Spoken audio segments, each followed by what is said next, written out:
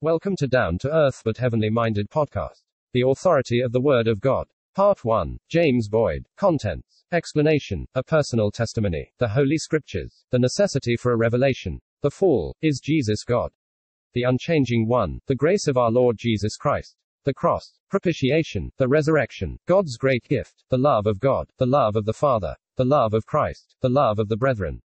The Son of God and the Scriptures. The man of God's counsels. The Son of Man, in Christ, the heathen, abiding in the doctrine. Scripture Truth 1932, Volume 24, page 24. Correspondence.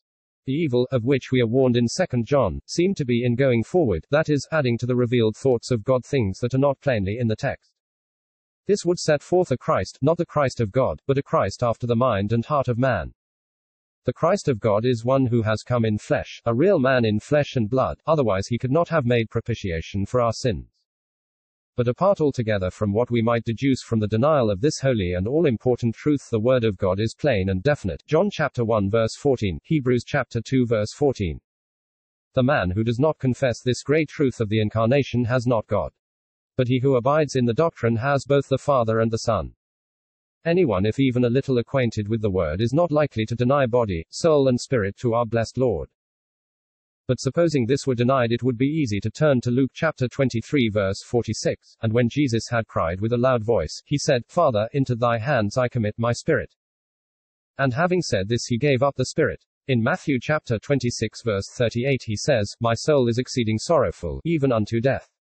In Hebrews chapter 10 verse 5 he says, A body hast thou prepared me. But out of this another question is raised, and that is, was his body the same as any other human being? To this question the scriptural answer is, no, his was holy. Another important truth to keep in mind is that he was begotten of God. He was God's Son. Even if he could be viewed as man only, which I should deny, he still was Son of God.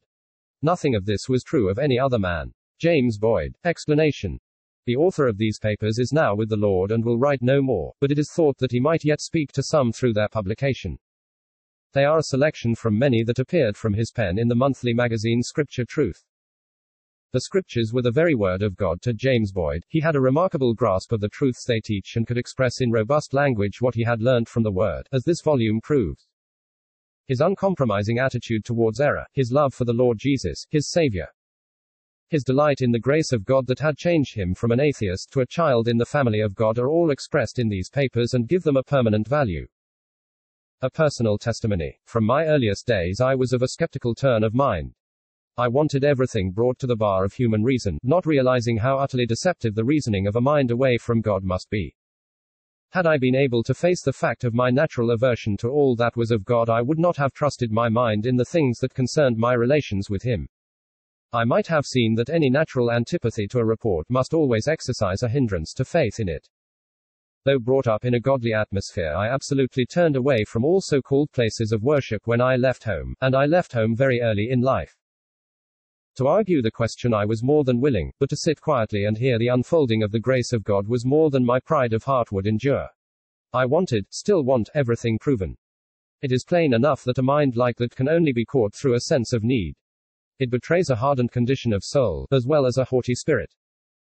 It is not that I was at any time indifferent to the great question of a future state. The very opposite was the case. The question was ever uppermost in my thoughts. Indeed, I never could well understand how anyone was able to shelve such a momentous consideration. I ate my food without raising questions about how it could be converted into blood, bone, and muscle. But to the bread of life I was able to raise more objections than anyone who took an interest in my soul was able to meet. For this reason I have said that such a person can only be caught by his need. To my daily bread I had no objection, but the bread of life was not palatable, I had no appetite for it. I should have been thankful could I have been assured either of the favor of God, or of annihilation as the alternative, but no one could assure me of either. The kind of gospel to which I was accustomed was of a very legal type, and though Christ was spoken of as the alone Savior of sinners, peculiarly enough and to my mind unreasonably, I was given to understand that I had my part to do. This part was never clearly defined, and bewildered by this mixture of Judaism and Christianity, I drifted into the region of practical infidelity. I had no light, and judged everyone else to be in the same darkness as myself. But an aching void was in my heart which all the pleasures of the world were unable to satisfy. At length, through the solicitation of a servant of God, I was led to take up the scriptures and read them, though as far as the text goes I was by no means ignorant of them. But there came right home to my soul the feeling that if the book was of God it could be like no other book that ever was written. And that I could not read it without knowing that it was His word, that is, if it was.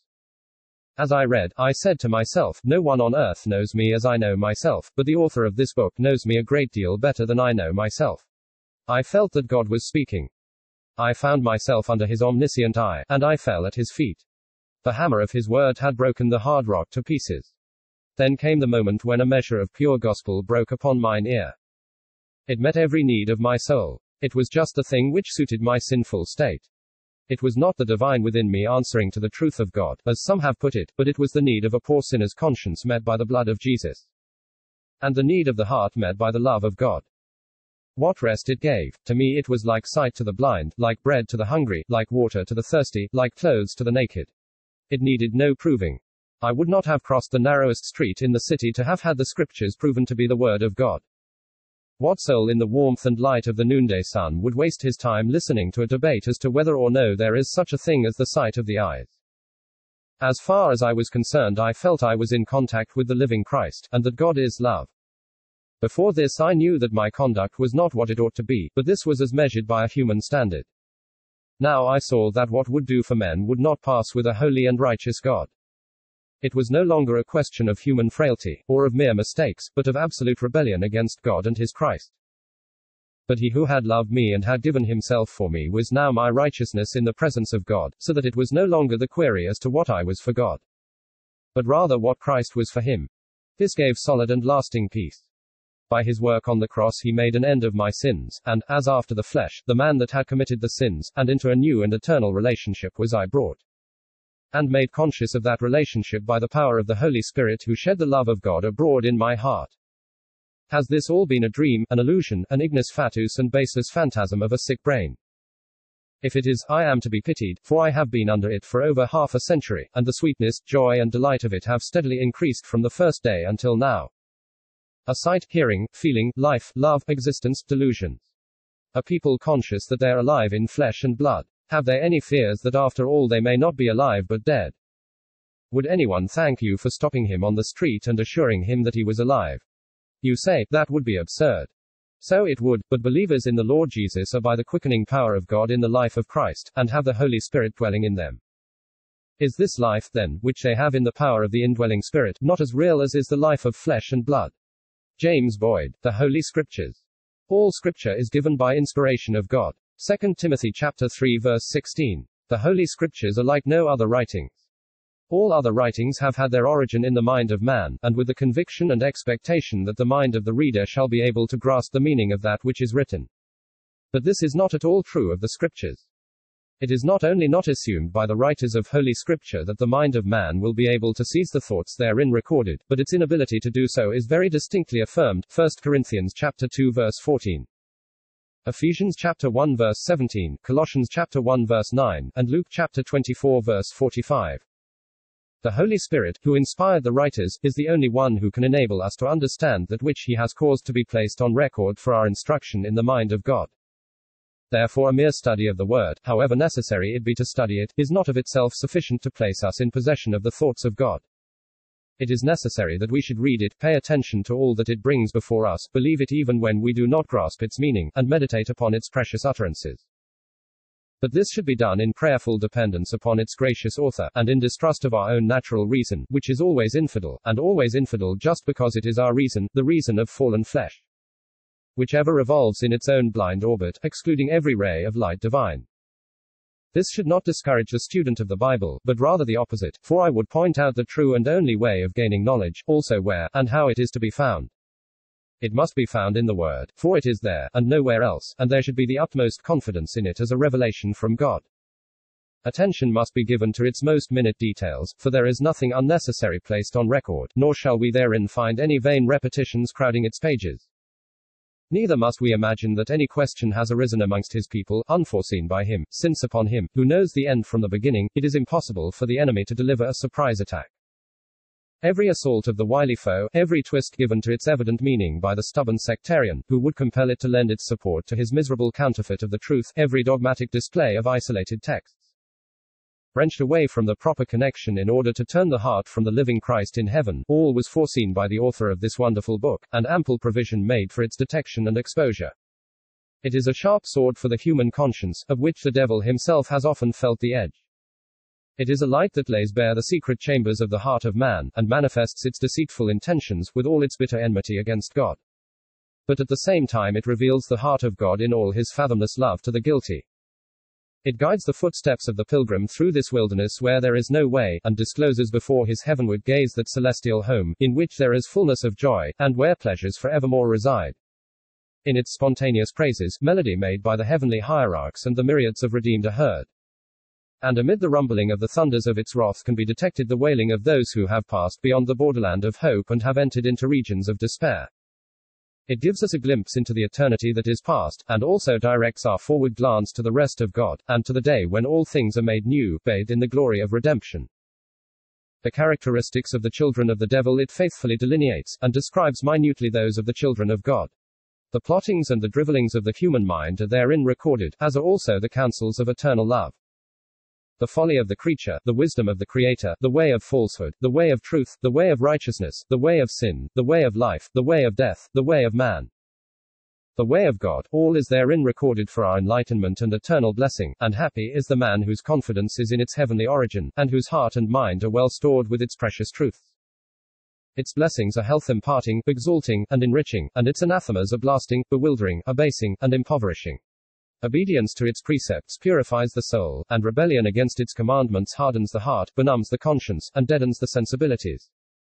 It criticizes its critics, judges its judges, makes liars of its calumniators, and forever justifies its friends. It will have the last word at the last day, and from its sentence there shall be no appeal. It is a wellspring of living water in this arid waste, and living bread in this famine-stricken land. It makes the deaf to hear, the blind to see, and the dead to live. In the might of the Spirit it is living and powerful, sharper than any two-edged sword, piercing even to the dividing asunder of soul and spirit, and of the joints and marrow. And is a discerner of the thoughts and intents of the heart. God has magnified his word above all his name, and as to the one who despises its testimony, good were it for that man had he never been born. Therefore am I far from discouraging anyone who would seek to study the contents of this wonderful volume. God has given it to us in his marvelous grace, and he would have us approach it with fear and trembling, not because we are not free from its anathemas, for through the grace of God and the blood of Jesus, every believer is justified from all things and set in new and eternal relationships with him in Christ, but because of its holy and sacred character. There is no condemnation in its pages for the believer in Christ. His redemption by the blood of Jesus, his relationship to God, and his eternal security occupy a large place in that sacred volume, but just because it is a revelation of God, it is to be approached with holy reverence, and not with the lightness with which one may take up any other book. The necessity for a revelation. Faith comes by hearing, and hearing by the word of God. Romans chapter 10 verse 17. It is late in the history of the world to be going into the question of the origin of a book, which began to be written about 4,000 years ago, and the writing of which extended over half that time, but late or early, the question seems with some people to be still undecided, and open to debate. And certainly the antiquity of the dispute does not in the least lessen its importance, neither does it tend to diminish the ardor of the combatants, nor the interest of the onlookers. It is a question which no thoughtful person will ever relegate to a secondary place in man's pursuit of knowledge, for the tremendous claim made by the book itself causes the question of its title to that claim to take the precedence of all others. Nor are men really able to treat the question with indifference. The sang-froid which characterizes some who profess to have settled the matter in favor of thick darkness, as opposed to a revelation from God, bears the stamp of being only skin-deep, and not the outcome of honest conviction. It scarcely needs to be asserted that the leaders of the world bear the book no goodwill, but rather the opposite, and therefore has it been subjected to ceaseless hostility, and to a criticism more fierce than that which has fallen to the lot of any other writings. It has been, and is, more fervently loved, and more intensely hated, than all the rest of the world's books put together, and the strange thing about its history is that the house of its supposed friends is the place where it has been most sorely wounded. Those who have been foremost in their protestations of zeal in the service of its author have shown themselves to be its worst enemies. And in their custody it had to remain for ages, a prisoner in bonds. How it survived the persecutions to which it was exposed is almost as great a miracle as is the way in which it was given to man. Thank God, the days of its incarceration are over, and it is free to tread its pathway of blessing throughout the wide world. In the days of Luther, a moral resurrection took place through the grace of God. The German monk who eventually shook the throne of the proud Bishop of Rome, saw in the dim cloister, through its sacred page, a light above the brightness of the sun. And when his voice arose heralding in the ears of men, the life-giving words of the dusty roll, the wheel of the papal chariot became scotched forever, the powers of darkness were alarmed. And hell stood aghast before the boldness of this daring man. The power of God made itself felt, and the tiara trembled on the brow of him who trafficked in the souls of men, as he saw the hope of his gains vanishing from before his eyes. Men began to speak their minds more openly, the priestly bondage under which they had groaned was no longer discussed in whispers, and even kings began to breathe more freely. For the epistle of the apostle to the Romans now clung at the throat of the Italian prelate. Such is the power of this most wonderful book. It declares itself to be of heavenly origin, the very words of the living God, breathed into the hearts and minds of his servants, and penned by them as they were moved by the Holy Ghost. No other communications on earth make such claim to universal homage. The writers dive away back into the past eternity, before sun, planet, or attendant satellite gleamed forth upon the brow of heaven, and bring to light the secret counsels of the eternal Father. It shows us those counsels worked out in time by the eternal Son, in the power of the eternal Spirit. Until the final result of all the activities of the triune God bursts upon our vision in a new heaven and a new earth, crowned with the glory of the tabernacle of God, in the midst of redeemed creation, in which righteousness shall dwell forever. It tells us of the beginning of all things, of the fall of the devil, of the fall of man, of God's gracious dealings with the latter when fallen, of the love of God, of the death of Christ, of his resurrection, of his session at the right hand of God, of his coming again, and of the subjugation of everything to himself. It leads the heart and mind into things unseen, and regales the soul with unutterable delights in the sanctuary of eternal love. It opens up before our vision the blackness of darkness, the God-forsaken region of despair, where ceaselessly rage the tempests of almighty wrath. It brings to light the corrupt God-hating heart of fallen man, and the infinite and holy love of a Savior God. It guides us to the fountain of all good, and shows us, but brings us not nigh, the source of evil. It describes the ceaseless conflict between these two opposing forces down the black history of a fallen world, until the day in which the battle is brought to a conclusion by the triumph of good. And the heavens and the earth are purified from the presence of evil, which finds its place with the devil who brought it into existence, in the lake of fire, the eternal abode of that liar and murderer. It declares that God is love. Creation presents him as infinite in wisdom and power, but we see evil rampant around us, and man beneath its merciless hoof. There are traces of his goodness everywhere, and in the midst of its unutterable woes, gladness of heart visits the most unfortunate. But the fact that the griefs of the human race are so freely interspersed with innumerable joys, only makes the puzzle of man's existence all the more intricate and difficult of solution. If it were all evil, one would be in measure justified in attributing the creation to the caprice of a demon, and were it all good, the aspersion of the true character of God would be unpardonable. But to find these two principles everywhere, and mixed together in a struggling and hopeless melee, with evil ever apparently triumphant, is bewildering to the finite mind. The woes of the human race are beyond the possibility of exaggeration, and seem to rise up at every turn as a witness against the notion of infinite goodness, for if God be all-powerful, how is it that for so many millenniums his creature has been left in this corner of his creation to welter unpitied in his wretchedness? Can the Creator be indifferent to the woes of his creature? Who can tell us? Is there no voice from him? I am certain if there is no revelation from God, there is no God. But the whole universe around me bears witness to the reality of a Creator, and although the visible things do not contain the secret of the nature of him who brought them into existence, there is enough of evidence borne by them, to convince every intelligent being that he, without whom a sparrow cannot fall to the ground, could not leave his poor creature without some ray of light as to how he stands with respect to his holy and righteous will. The idea of a universe such as surrounds us, without a creator, is to me unthinkable, and that man should be brought forth to fall a prey to his wretched lusts, and to grope his weary and painful way to the grave in suffocating gloom, squabbling with his fellows about questions upon which none can boast of having one ray of light, and which never can be solved, is just as unthinkable. I find myself so formed that I am unable to get away from the idea of a creator, and one with whom I have to do. I am also impressed with the fact that my Maker is beneficent.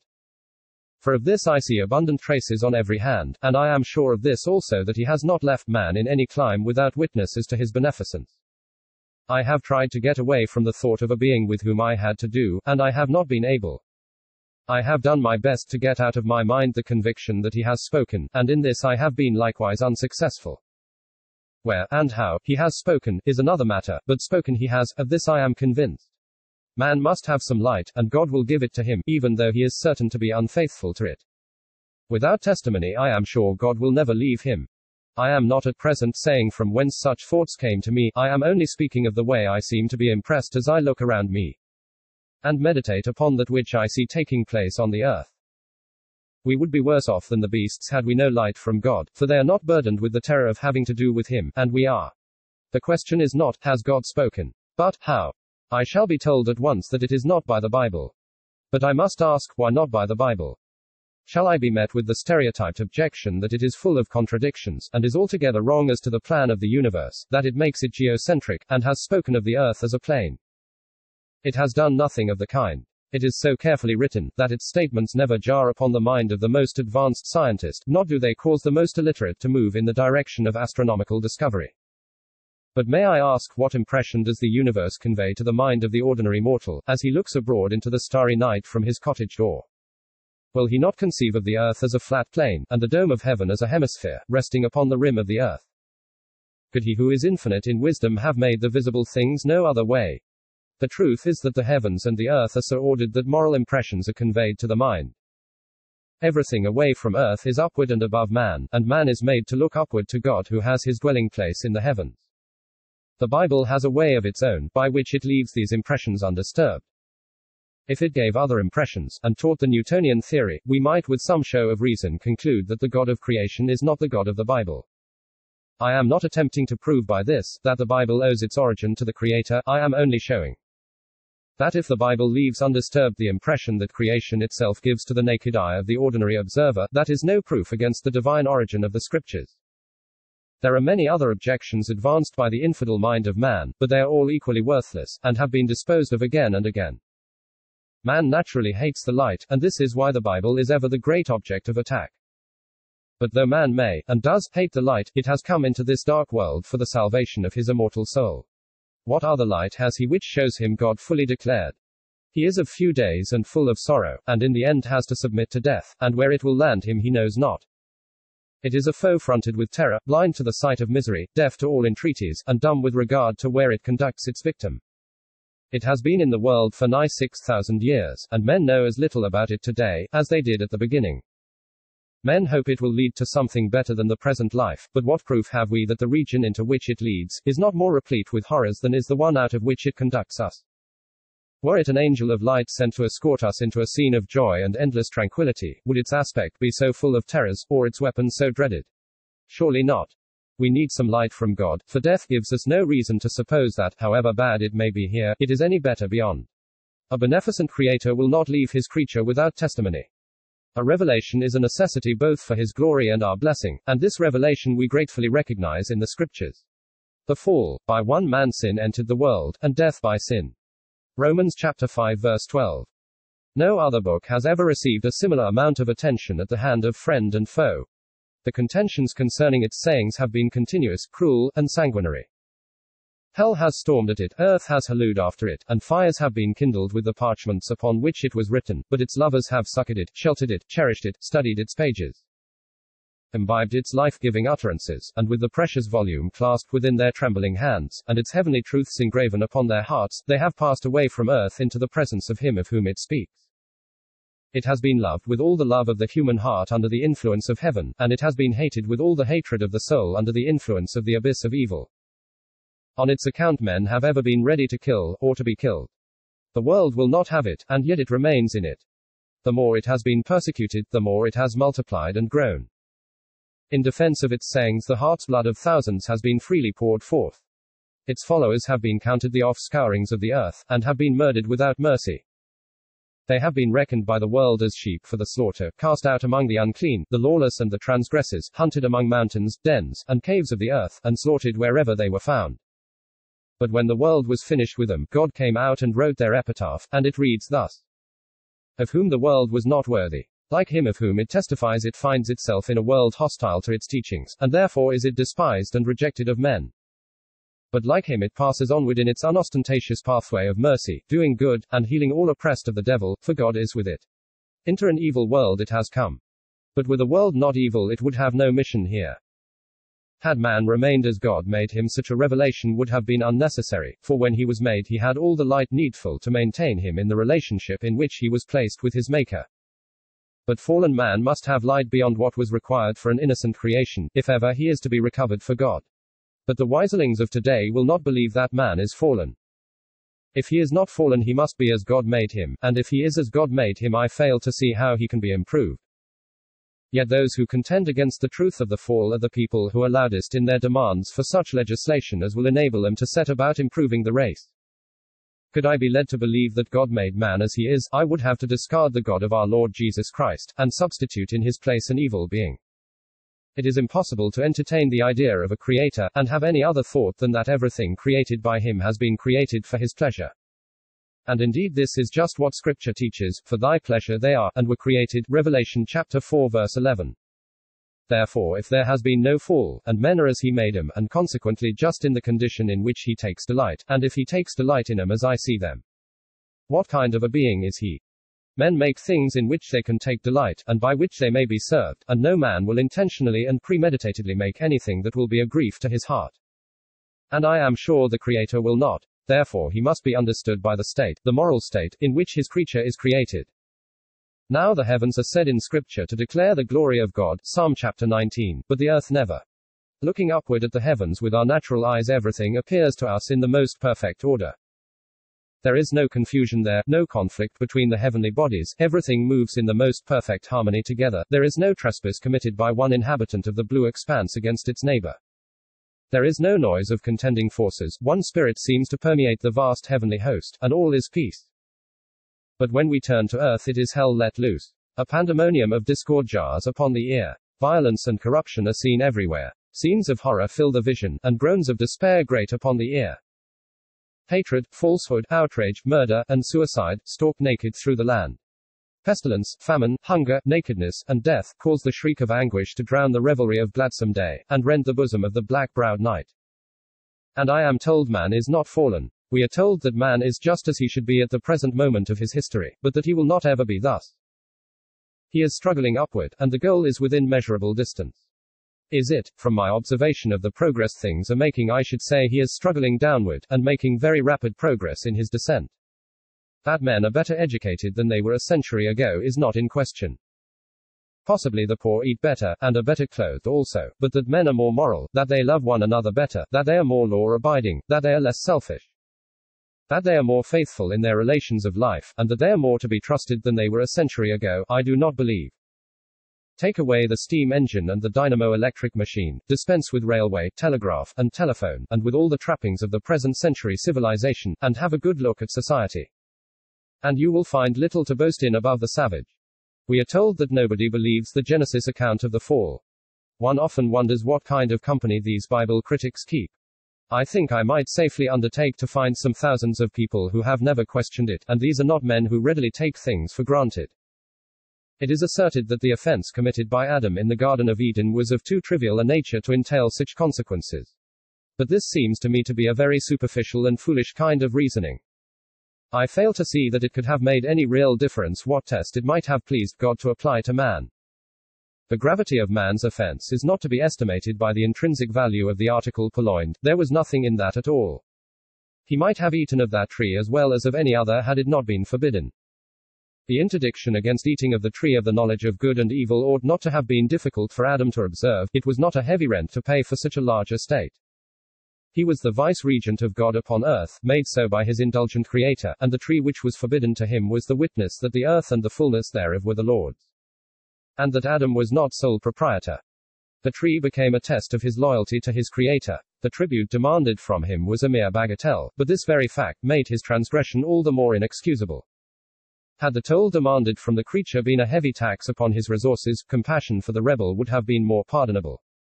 But the trivial tax upon such enormous wealth brought to light the hidden secret of the rebel's heart, and the creature is manifested in his attempt to grasp divinity itself. This was the bait which the arch-deceiver of mankind dangled before the eyes of his victim, and which tempted him to transgress the commandment. Why should he have desired to be on equality with God? He should have had confidence enough in the goodness of his Creator to have enabled him to refuse such a bait. But I need not waste words in bringing the gravity of the offense of Adam into light. The reader knows his own natural heart well enough to be conscious of the fact that, if he were able to bring its desires about, no one would occupy the throne of the universe but himself. In this world every man seeks to get all the power into his own hands, and had he the throne of the world it would not satisfy him, he would want the throne of the universe also. This suggestion instilled into the heart of Adam by the devil will reach its culmination in the man of sin, who will allow no one to worship any god but himself. He will take the place of God upon earth, and will put to death all who resist his blasphemous pretensions. 2 Thessalonians chapter 2 and Revelation chapter 13. But in spite of man's denial that he is in a fallen condition, and in spite of his claim to be something, he is really ashamed to come out in the truth of his condition. We shelter ourselves from the inquisitiveness of our neighbors, and resent every attempt made by them to scrutinize our affairs. It may be nothing but idle curiosity prompts them to get near to us, but it is not because we know this that we so strongly resent their advances, and determine to hold them at arm's length. Were we certain they could not find anything discreditable about us, we should not be so upset by their unmannered curiosity. Were everything that could be known about us creditable to us, we would be glad to be manifested before the assembled universe. But we shrink from exposure because we are unfit to be seen as we really are. This is very strange, especially as we know that others are no better than ourselves. They shrink from our penetrating gaze as timidly as we do from theirs. But the knowledge of this does not help us, or make us bolder, for each of us has got his own secrets, of which he is rightly ashamed. Like Ham, we are ready to sneer at the nakedness of our neighbor, but we are all very careful, when in our senses, not to babble into the ear of the world the secrets of our own guilty lives. My neighbor does not know me as I know myself, and I am determined that he shall remain in his ignorance. We keep our respective distances. I do not pry into the thoughts of his heart, and I expect the same consideration from him. This is all fig leaves. We are very pleased to find that people do not walk about in their naked hideousness, and should one of us expose himself in his moral degradation, we feel it to be an offense against all that is becoming, and insulting to society. Each person is at liberty to think whatever he pleases, and he may do what he pleases, as long as it does not injure his neighbor, but he must be careful that it does not get abroad. He must wear the fig leaves, or become ostracized from society. Some of these haters of the Bible cannot understand any intelligent person continuing to believe in the fall of man as it is taught in Genesis. We are told that the legend was in existence as oral tradition long before Genesis was written. How it could be otherwise I am at a loss to know, and were it otherwise the fact would go far to prove it mere fiction. That the human race could be ignorant of the fall until Moses wrote the account of it is inconceivable.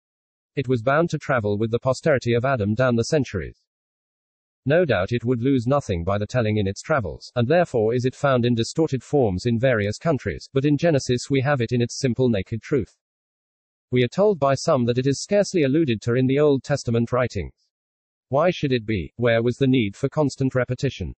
It is referred to, however, but had I found it very frequently referred to by the prophets, it would greatly have depended upon the setting in which I found it. Whether my suspicion as to the writer's faith in it would not have been aroused. Indeed, it is seldom referred to in the New Testament, and when it is referred to, it is not hard to see the writer takes it for granted that those to whom he writes do not question the fact. It has no need to be proven in a world like this. The difficulty with the philosophers of the world seems to lie in the fact that, whether man be fallen or not, his moral state is far from being satisfactory. As a general thing, God is either altogether left out, as regards the theories of these men, or everything is God, whether it be man, bird, beast, reptile, or spung. A God who is objective to his creation, neither of them confess. The evolutionists have got the whole creation upon a ladder whose top and bottom are both alike enveloped in impenetrable gloom. What he came from and what he is to arrive at are wrapped in obscurity. They think man is advancing toward a perfect state, but what that state is to be they know not. Some of us are quite certain that man is retrograding. That those who call themselves Christians are on the downgrade, no one will question who reads the second chapter of the Acts of the Apostles, and believes it to be a true account of the state of things in the church at the beginning. That men in these islands are better governed than they were in the Middle Ages goes without saying, but if the crowd were let loose today, who would not tremble for the consequences? The deeds of the French Revolution, if not worse, would be repeated.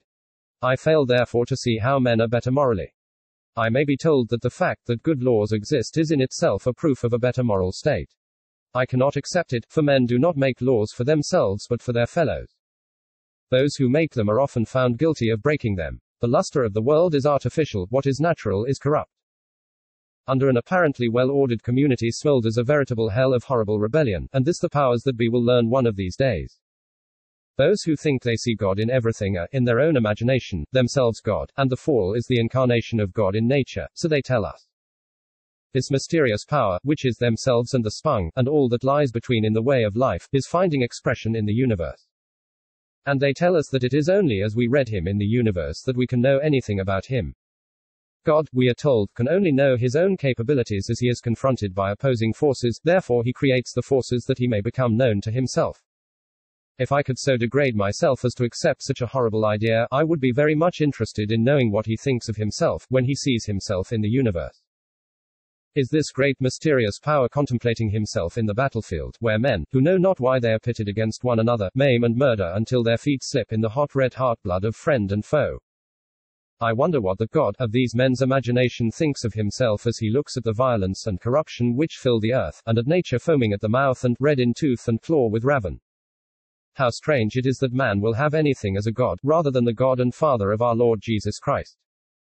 The reason, surely, is that if I confess him, I must myself go down in the dust in his presence, and confess myself to be a poor, fallen, unworthy sinner, dependent upon his mercy and grace for my salvation. Pride has no place in the presence of the true God, and therefore must the proud heart of man be ever in deadly hostility to him. Blessed be his name, he can so work in his grace in our hearts that we are made to acknowledge the truth of the book which discovers us to ourselves, and, turning to him in the judgment of ourselves, to leave the decision of our eternal welfare in his own hands.